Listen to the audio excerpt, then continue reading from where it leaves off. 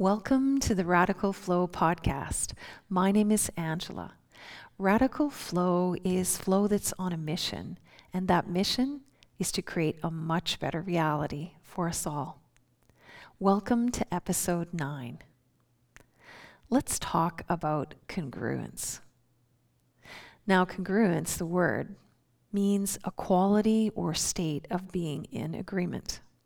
In other words, it's when all parts of something agree, align, and flow. And even though this is a really fabulous word, its perfection really only hit home for me about 2 years ago when I was having a conversation with my good friend Christine Kane, who happens to be a really phenomenal, internationally known business coach. She used the word congruence as an entrance into understanding where business success stems from. Now, Christine became a client of mine back in 2017, and our friendship naturally grew, and now she's my business coach. This woman is way ahead of her time. She uses this blend of strategy and soul tracks to lead people into their own success through her internationally known company called UpLevel U. And her model always brings us back to the question, how congruent are you? Within yourself, within your message, within your business processes, within your communications and your delivery of them, and within the results that you achieve. In other words, success stems from the level of congruency you can achieve in all aspects of yourself and your business. Now, I want to take this conversation a little deeper into congruence with self and what that looks like and what stems from that. Now, as you know, I'm a radical flow coach. I teach people how to come into congruence and operate from it. I call this the sweet spot, where all the aspects of ourselves converge and operate in agreement. Now, there are various entrance points and strategies from which I guide people into the experience of congruency. But I always start with my coaching clients in the exact same way. My client talks, and I listen. And when they talk, they unpack and share exactly what's happening in their lives. What are their struggles and stresses? What loops and patterns are causing them suffering? What are their hopes, their dreams, and their goals? And as I sit and listen in every conversation, underneath all of it is always the same thing: incongruency. Every single one of us contains it, and every single one of us meets it on a regular basis. When? Every time you feel uncomfortable. When you have an internal conflict, or you're struggling with something, or you're in a loop that's suffering. An incongruency is actually popping to the surface in hopes that you're going to become aware of it. Now, the problem is, we've all been taught to push our discomfort down or send it away. We've learned to suppress and avoid, to mask and ignore, to project things onto others or impair ourselves to stop the stress. Discomfort has been marketed as a human flaw. It's like an undesirable trait and a sign that we're somehow less than. And so this has created a reality where we run from discomfort like it's a saber-toothed tiger. And what's happened is that this has become the foundational level of incongruence. And it comes from the fact that we deny that it exists. Now, we all know that the more we resist something, the more it persists and grows. And what's happened is we now live in an age where anxiety touches everyone from toddlers to seniors. A world where suffering is more common than flourishing, where avoidance and impairment techniques are being used at an all-time high. Now, this is an enormous topic, and we could spend hours unpacking it from every angle imaginable. But let's keep this simple and foundational. And at that level, that foundational level, where incongruence actually comes from denying that it exists. Now, once my client is done unpacking their story and we identify their goals, we then focus on removing the avoidance by training them into awareness. Now, awareness training is really powerful because the first thing it does is it brings you into the present moment where you go into witnessing and observing.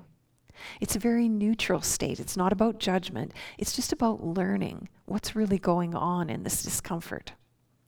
And when we're training awareness in this way, it automatically teaches us to regulate our nervous system, because when we come into that present moment of non-judgmental observation, we calm down.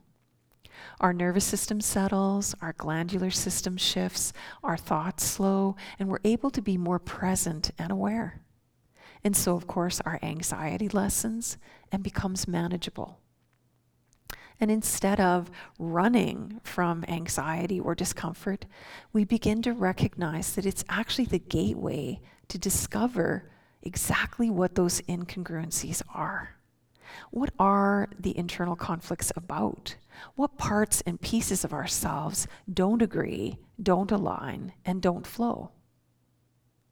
And in that, something magical happens. Just as I listen to my client when my client talks, the aware part of yourselves listens to the human reactionary part of yourself as it unpacks the problem, as it shares its conflict, its discomfort, where it is in the body, what thoughts are related, what emotions are happening, what triggers it, and the awareness learns. And in that, the human persona, that autopilot that works on reaction, and the aware self, your consciousness or your soul, converge and both agree on solution-focused directions. In other words, they come into congruence and flow. Now, in that simple first step of merging or converging awareness and form, or your soul and body, we open up to shifting from those same old reactionary loops and patterns into conscious responses that will shift us from that suffering state into flourishing. And we start to make those foundational and radical shifts while being in this congruence and flow. Now, sounds pretty simple, right? So why is this so hard? I mean, it's not like we're not trying to make positive shifts in our lives. Everyone that's listening, I'm sure, has made the attempts at positive shifts and has had great success in many areas. But there's always those sticking points. Why is that so hard? Answer: habit. When our biology memorizes a pattern or a loop, a habit, it repeats it. And it'll run that pattern automatically. When we attempt in any way to deviate from that memorized pattern, the body itself, the biology, will resist. And because we are trained to avoid discomfort or hide it, the pattern endures. Now, if the pattern is a life-enhancing pattern that supports a flourishing result, well, great, let her run. But if that pattern creates suffering, it's an opportunity for us to listen, to learn, and to respond in a way that shifts its direction out of suffering and toward flourishing. Now, when the practice of awareness is also combined with good mental frameworks of who you are and how you operate, you then get to claim and activate keys to a self-driven positive evolution. In other words, you learn how to improve your life consistently and on the fly while being in congruence, aligned, and flowing. And what stems from that? From that state of congruence, from your awareness and persona merged, where your focus is agreed to and you're aligned and flowing, what stems from that is right action. Now, a lot of people hear the phrase right action and immediately think that someone is taking a moral high ground or self-appointing them as being superior. But that's not what right action means. Right action is a state of responsiveness.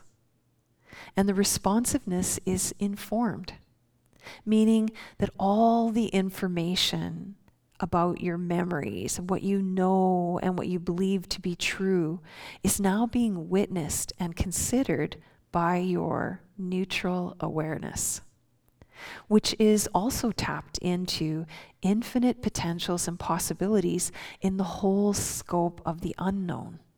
So it's a place where the convergence of the known and the unknown meet.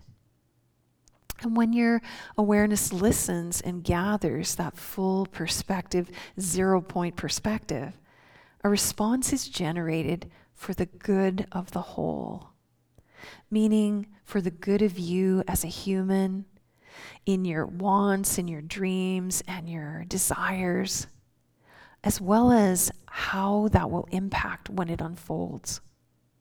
How will your alignment and right action impact everything for you and for everything? It's not based on a human opinion run by conditioned beliefs that have either been inherited or learned. It is run by a convergence of your intuition and your instinct, your soul and your body. And when operating in congruence, aligned and in flow, right action is actually this natural expression. And as it's expressing, it comforts the discomfort.